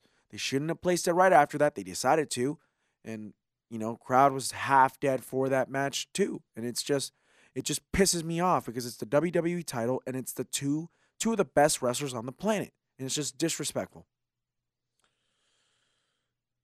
We then had, in my humble opinion. Your humble opinion is wrong, but go ahead. The low point in this show. Finn Balor challenging Brock Lesnar. That was my first time ever seeing Brock Lesnar live. Did not disappoint. He's rather large. He's for the Universal title. This match went under 9 minutes. Finn Balor got in a lot of offense in this match, though. All right, here's why this match sucked. First of all, it's Brock Lesnar. I'm bored by every single one of his matches. Okay? His match with Daniel Bryan was good. His match with AJ Styles was good. His feud with Goldberg was fine. The match itself at WrestleMania I actually enjoyed. Brock Lesnar, I realize, is not asked to wrestle 20-minute matches. I realize he is not paid by the hour. I'm not saying that. The character of Brock Lesnar not being on TV, showing up 10 times a year, and doing the exact same match every time with the exact same finish every time, except for tonight, it bores me. Paul Heyman's great. Every time I see Paul Heyman, I cheer, and then I boo Brock Lesnar. So here's why this match sucked. So the whole match is Finn Balor attacking his abdomen. Right. The first spot on the outside, I swear to you, and I'm not trying to be graphic. He took a shot to the dick. He took a shot to the groin. Yeah. Not his abdomen, his groin. Yeah. Now, the other two were to the groin. And then Finn Balor goes for coup de grace, hits it once, right? He barely kicks out. Oh, no. He not only kicks out, he immediately puts on the Kimura and Finn Balor just taps. Right. So, for as much offense as he got in, for as great as Finn Balor managed with the Beast for 8 minutes, he looked like a chump. He tapped out to 1 Kimura, 3 suplexes, and 0 F5s. And I'm supposed to take this guy seriously. Why? I don't. Right. It sucked. This match bored me. It sucked. I never want to see this match again. Done. Wow. As far as I'm concerned, until Brock Lesnar's not the Universal Champion, keep Finn Balor away from the main event scene. Move him to SmackDown where he fits in better. Don't ever need to see this match ever again. Sucked. Your rebuttal. I mean, I picked Finn Balor to win this match. And That's the other thing. I did cheer because I knew you were going to lose this match. Okay, well, I mean, I got my win back, everybody. Yeah, by the way, at the end of it all, we freaking tied for the 2 pay-per-views, and I'm actually quite irritated about that. But really only by technicality, but it works. Get out of here. I should have just picked Daniel Bryan to win instead of trying to be cute. It's fine. Well, I was trying to be cute. You still picked Finn Balor to win the title. So. Yeah, I was trying to be cute. Finn Balor got in a lot of offense in this match. This match went nearly 10 minutes, and it was a really great 10-minute joyride. Again, I think what kind of hurt this match a little bit was Brock's legit shot to the dick on the edge of the announce table, which looked like it really, really hurt, and he looked like he was in a lot of pain. I thought that the Kimura lock, making him tap out, kind of sucked, but he was so far away from the ropes, there was just no legitimate way that Balor was going to go ahead and make it all the way over to the bottom rope. It just, you knew that wasn't going to happen. It would have looked too illegitimate. I thought it was a thrill ride. I really did, and I enjoyed myself, for that 10 minutes. And it was great. It was great. It didn't surprise me that Brock won, but I had a great time cheering for Balor as hard as I did. 45,000 cheered for Balor along with me. And that's all I can ask for. I would have loved for Balor to be able to win the match, but, such is life. Sucked. Men's Royal Rumble. The 2019 Men's Royal Rumble. Elias was the number 1 entrant. Yes, he was, and I was very excited about this. I thought this promo did drag out quite a little longer than it should have. He talked a lot of smack. He said, dare I say he turned heel? He definitely turned heel on Jeff Jarrett. I mean, we'll talk about it more on Thursday. Yeah. I think he's definitely now a heel now. Definitely. But he cut a promo against the Diamondbacks and their fans. Yeah. And Phoenix.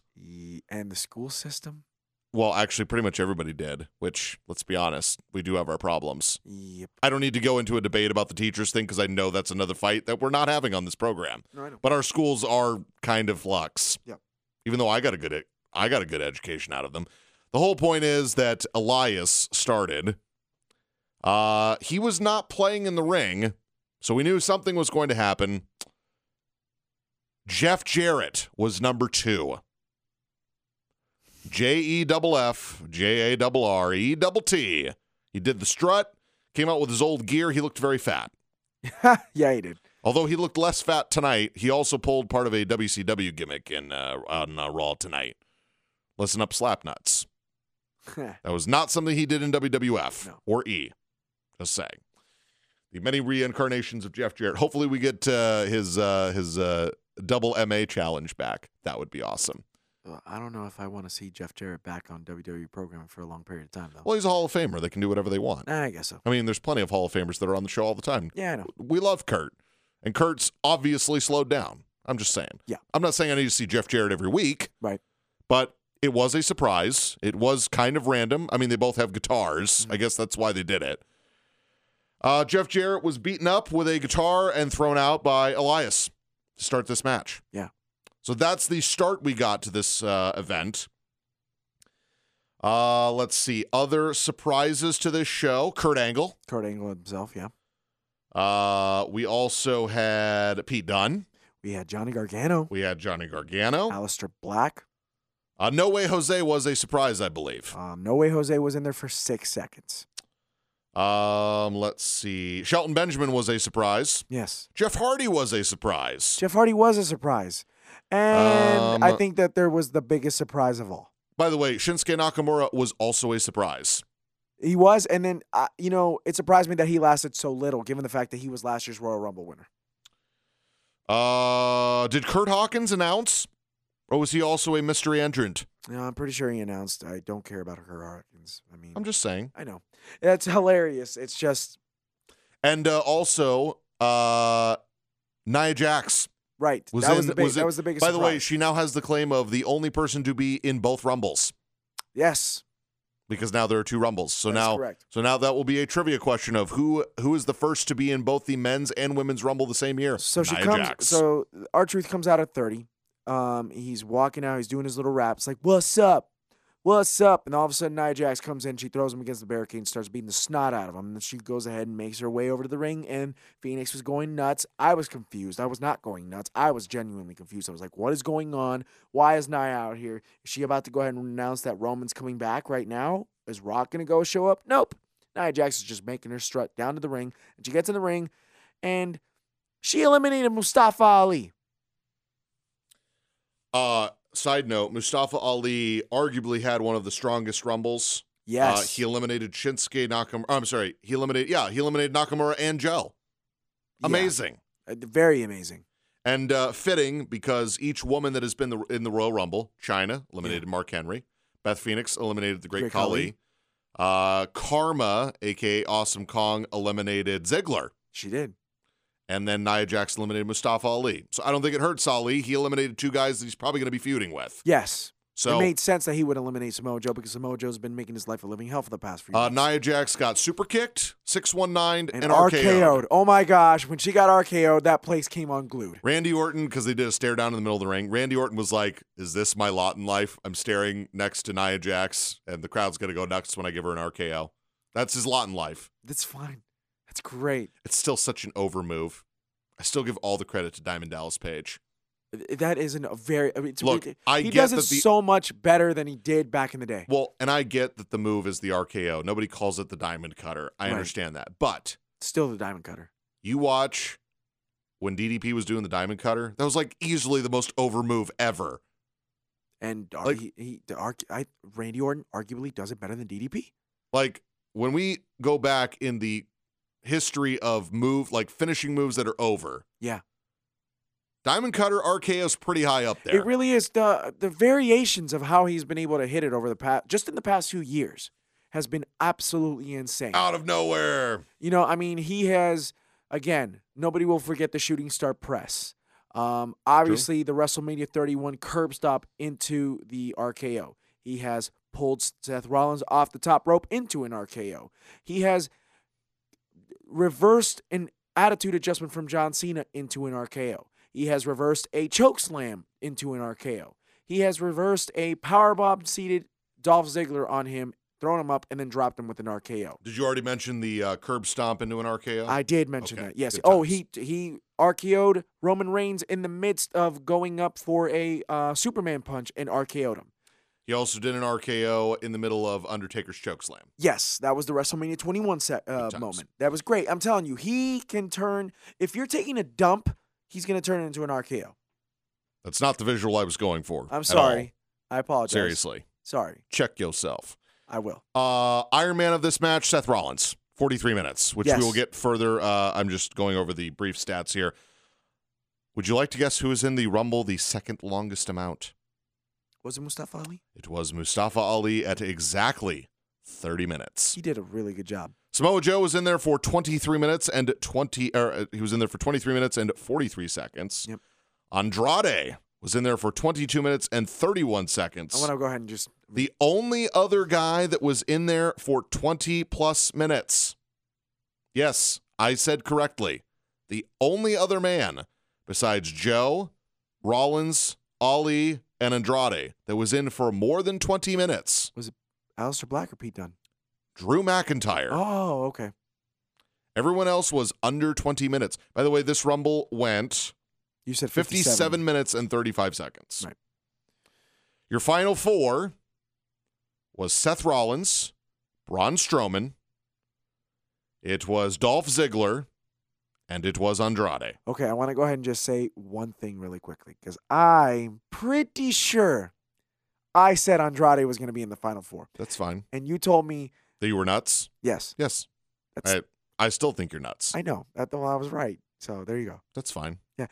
So Randy Orton eliminated Rey Mysterio, and then Andrade eliminated Randy Orton. Great spot. Freaking fantastic. Also, we had Aleister Black eliminating Dean Ambrose. That was an important spot of the match. Yes, we did. Absolutely. Absolutely. Ziggler eliminating McIntyre. That was big. Huge. Yes. That was big. So, by the way, No Way Jose was in there for 2 seconds. He did not break Santino's record. Xavier Woods was in there for like maybe 5 seconds. Titus O'Neil was in there for 5 seconds. And what was Bobby Xavier? Lashley was in there for 13. Yep. And then he got Jinder Mahal eliminated. was in there for 29. Yep. Who did you ask about? Xavier Woods. 3 seconds. Yes. Bobby Lashley was in there for 12 seconds, you said? 13. 13. And then he was eliminated by Seth Rollins. He then proceeded to take Seth Rollins underneath the bottom rope and then chokeslam him through a table. Which took him out and laid him out. By the way, the cool spot of the Women's Rumble, I failed to mention this. Mandy Rose was in there for quite a while. She did. We knew that she was not going to be eliminated until Naomi came out. Naomi then eliminated her. She then did her Naomi spot. She got back to the steps. And then Mandy Rose just took her off the steps and eliminated her. It was crazy. Awesome storytelling. Yeah, it was. The crowd was very upset at Mandy Rose at that time. Of course, heel heat. It's great. Yes. So your final four is, by the way, I still think because Kofi had 2 spots, I still think Kofi messed up his second one. It seemed like he did. So I don't know, but they were both eliminated and whatever. Right. So your final four, Seth Rollins was taken out on the outside. Braun Strowman was taken out on the outside. So you had basically those two, Ziggler, and then Andrade. So then Andrade was eliminated by Was it Strowman or Seth Rollins? Strowman. Ziggler was eliminated by Strowman. Right. So we had Seth versus Braun. Braun was getting audibly booed. Yes, he was. Now, that is not a symptom of tonight. By the way, Ronda was booed in her match against Sasha. Ronda's been getting booed for a And few Ronda's weeks been now. getting booed. But Braun has really started to be being booed when it comes to certain people, especially Seth Rollins. Right. Came down to those two, and it got down where essentially they were about to do the Big Show Rock spot, Yes. which was Braun Strowman was carrying him on his shoulder. Then they almost did the Benoit Big Show spot where Benoit kind of had him in a headlock and draped him over. Right. So they did a combination of those two. Then they were on the hardest part of the apron, They were on the outside. and then Rollins gave him the curb stomp, Off the apron. and Strowman fell to the floor, and That your was winner, a very cool spot, by the way. the 2019 Men's Royal Rumble, Seth Rollins. Seth frickin' Rollins, baby. By the way, Seth Rollins was wearing Phoenix Suns colors, purple and Yeah, orange. he was. Carmella was wearing Phoenix Suns colors. Mm-hmm. There was somebody else. By the way, Andrade, bright yellow. I went blind. I was like, holy cow, yellow. Zelina Vega dressed up as Vega from Street Fighter. That was cool too. Yeah. Liked that. So we have Seth Rollins. And of course, we had Monday Night Raw, which we will talk about on Thursday. Yes. But we both picked Seth Rollins. I believe you had him eliminating McIntyre. Yes. You had him eliminating. Who did you? Randy Orton. Yes, which I believe, once again, Orton was in the final 5. Because Andrade eliminated him to make it the final 4. Correct. So I was close. Yes, you were. And, And Joe, you were close on Carmella too. You said she was going to be final 4. She was final 5 too. how about that? How about that? Yeah. I mean, at least I didn't pick somebody that was out like in the first 5. Well, I mean, I picked Ruby Riott, and she kind of was eliminated halfway through, and that was frustrating. So we go to most eliminations, and then we will wrap up. Braun Strowman had 5 eliminations. Drew McIntyre had 4. So good. They kept 2 of their strongest guys getting eliminations. We will preview the fact that they had an awesome match tonight. I should say it was good. It was good. It was good at Raw. We'll talk about it. Yeah. I still liked it because it was a brawl, and it's 2 guys I love. Yeah. We'll have much more to talk about Raw. So 5 and 4. Seth Rollins had 3 eliminations. Samoa Joe had 3 eliminations. Samoa Joe was actually doing really, really well. I was actually surprised that he got eliminated so early. Mustafa Ali probably had 2 of the most important eliminations of the night, I Nakamura think and he had Joe. one of the better showings overall. No doubt. And then I want to say Pete Dunne had like 2 eliminations. Pete Dunne had 0 eliminations. Really? You know who did have 2, though? Baron Corbin. And guess who Baron Corbin eliminated? Well, first it was Apollo Crews, which nobody cares about. He eliminated Aleister Black. And it got pretty big boot. Yeah, it did. Again, how many times do I have to say this? Baron Corbin is awesome. He's awesome. He's one of the better heels in the roster, period. He gets genuine heel heat. Yes, he does. That's awesome. That's what heels are supposed to do. Which, by the way, the year before when they were pushing him in the Money in the Bank contract, he was not getting this heel heat. No, he wasn't. That's why I still stand by the fact that he's one of, if not the most improved character on that roster. Yep.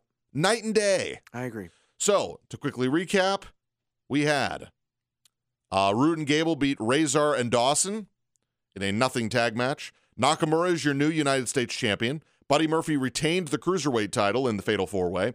Asuka retained her SmackDown Women's title against Becky Lynch. The Miz and Shane McMahon are your new SmackDown Tag Team champions. Ronda Rousey defended her title and retained her title against Sasha Banks. Daniel Bryan got a win over AJ Styles with help from Eric Rowan. It was not a disqualification. Brock Lesnar is still your Universal Champion, defeating Finn Balor. And the winners of the 2019 Rumbles are Becky Lynch and Seth Rollins. For it to be my first ever WWE pay-per-view experience, it was an amazing experience. Don't let the fact that I got mad about this tag team title match take away from the fact that the Royal Rumble was awesome. It was awesome. It was everything I expected it to be. It was loud. By the way, on our very first podcast, Ross and I did a top 5 of the best crowds in the WWE universe, and I put in, because I was being biased, I said Phoenix. Phoenix, you didn't let me down this weekend, guys. Thank you. Thank you for making me look somewhat smart and making me look like I know what I'm talking about every once in a while, because y'all were loud on Sunday. Y'all were really loud on Saturday. It was fantastic. It was great. Phoenix deserves to have WWE come out here for big events more often. Great way to start 2019. Absolutely. I loved it. And Phoenix had it come out with a bang. It sure did. You know what? I hope Vinnie Mac knows that he needs to bring back WrestleMania to the desert. Could happen. I'm hoping so. Never know. Although he does like to go to new stadiums. I feel like Atlanta's overdue. They had it last in 27. And I know the Dolphins have a new stadium. I know they were just at Miami in 28. It's the same state. Oh, are you talking about the baseball stadium? No, talking about the Dolphins Hard Rock. The Hard Rock is the same one. They just added a roof. Yeah, I know. Oh, okay. Just saying it's refurbished. Oh, fair enough. I don't think they're going to do Minnesota. It's too cold for that time of year. Maybe they do SummerSlam there. But it's got a dome. I know, but still, you don't want people traveling from the world to frigid Minnesota in April. They're going to Jersey this year, and it's in April. But it's New York. Okay. New York is not. Oh, I'm sorry. Minneapolis, St. Paul is not New York. Guarantee you, once Vegas is done with their stadium for the Raiders, they will have a WrestleMania in Vegas, and then be aware that WrestleMania is coming back to LA very, very soon. It won't surprise me. As soon as they're done with the stadium for the Rams and the Chargers, WrestleMania will be back in LA as soon as possible. Of course. Yeah. That's going to do it for us here at the Double Turn Podcast. Another long episode. It was needed, though. Yes. With these big pay-per-views, we have takeovers as well. J-Man, good to have you back. It was a pleasure, my friend. Good to have your voice back. Good to have everything back. So, we will have our show on Thursday. Yes. Go over the week that was, Raw, SmackDown, 205 Live, NXT. We'll talk about our live experience at Talking Stick Resort Arena. We had sweet tickets. We did have sweet tickets. They were too sweet tickets. They were. That's right. Too sweet me, bro. Air style. There we go. So for the J-Man, this has been Boss Ross, and this has been the Double Turn Podcast. We will catch you on the flip side. L'chaim.